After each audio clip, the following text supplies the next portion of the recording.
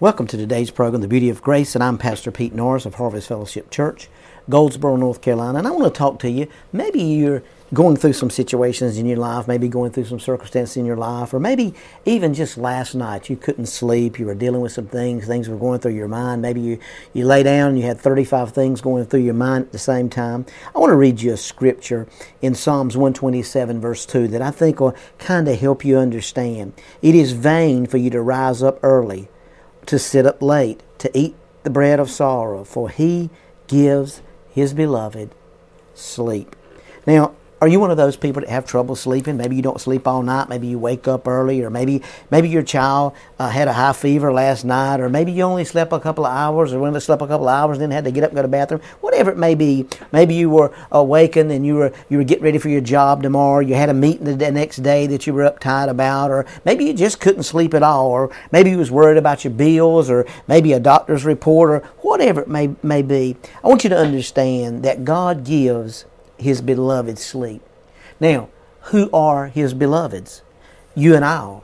You know, the Bible says in Ephesians that he's made us accepted in the beloved. Because we're in Christ, we are his beloved. You know, the Bible says that God said, according to the words in Psalms 127, that it's vain for you to rise up early and to sit up late or to eat the bread of sorrow. In other words, it's pointless to worry and sleep and lose sleep, because the truth is, unless the Lord builds the house, they labor in vain who build it. Unless the Lord guards the city, the watchman stays awake in vain. So I want you to think about what you're doing today. You know, I think that there's a question we need to ask ourselves. Are you awake at night worried about your job or worried about your business? Or I think you can find assurance in knowing that if God doesn't do this, if God doesn't make this happen, if God doesn't build the church. I remember back 25 years ago when we started this ministry and we started the church, and you know, people said, you know, it's going to be difficult to build the church because, you know, you're not in a denomination, and I realized that was true. I realized that so many times we go through situations. There was night I would pray and I'd ask God for guidance, and I thought really I was just being concerned, but I was really worried. I was really uptight. I was really frustrated. I was really, you know, God, are you in this thing? Now, one minute I had confidence that he was in it, and the next minute when the finances got low or the people didn't come, I was concerned about, you know, God, are you in it? Are you doing anything? Is this really your plan for me, or have I been really kidding myself?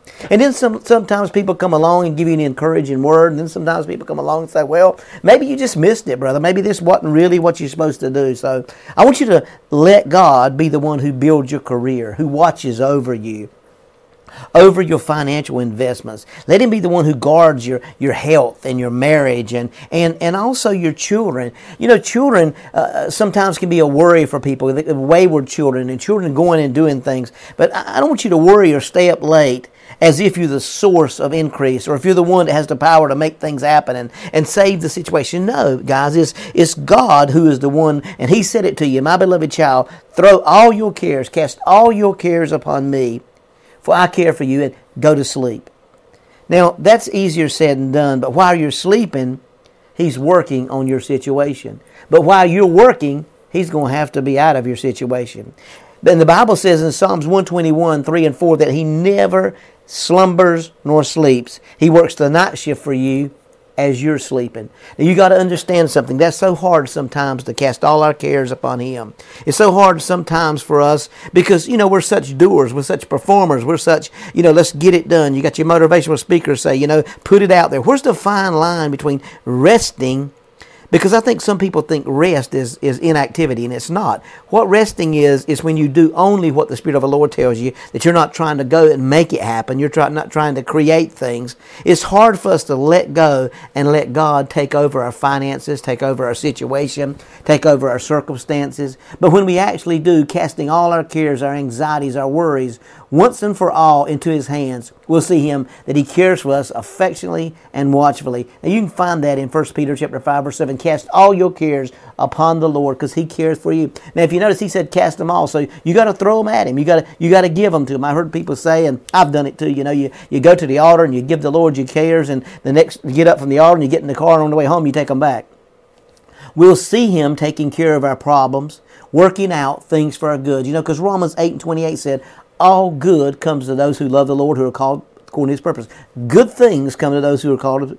Beloved, trust your Father's love for you. Cast your cares on Him. No more sleepless nights. So if you had one thing you want to do today, I would tell you, cast all your cares and all your worries into God's hands and see how He cares for you affectionately and watchfully. I want you to be excited today because there's no more sleepless nights for you. It's going to be a peace of resting in the arms of the Lord and Savior Jesus Christ. That's the beauty of grace.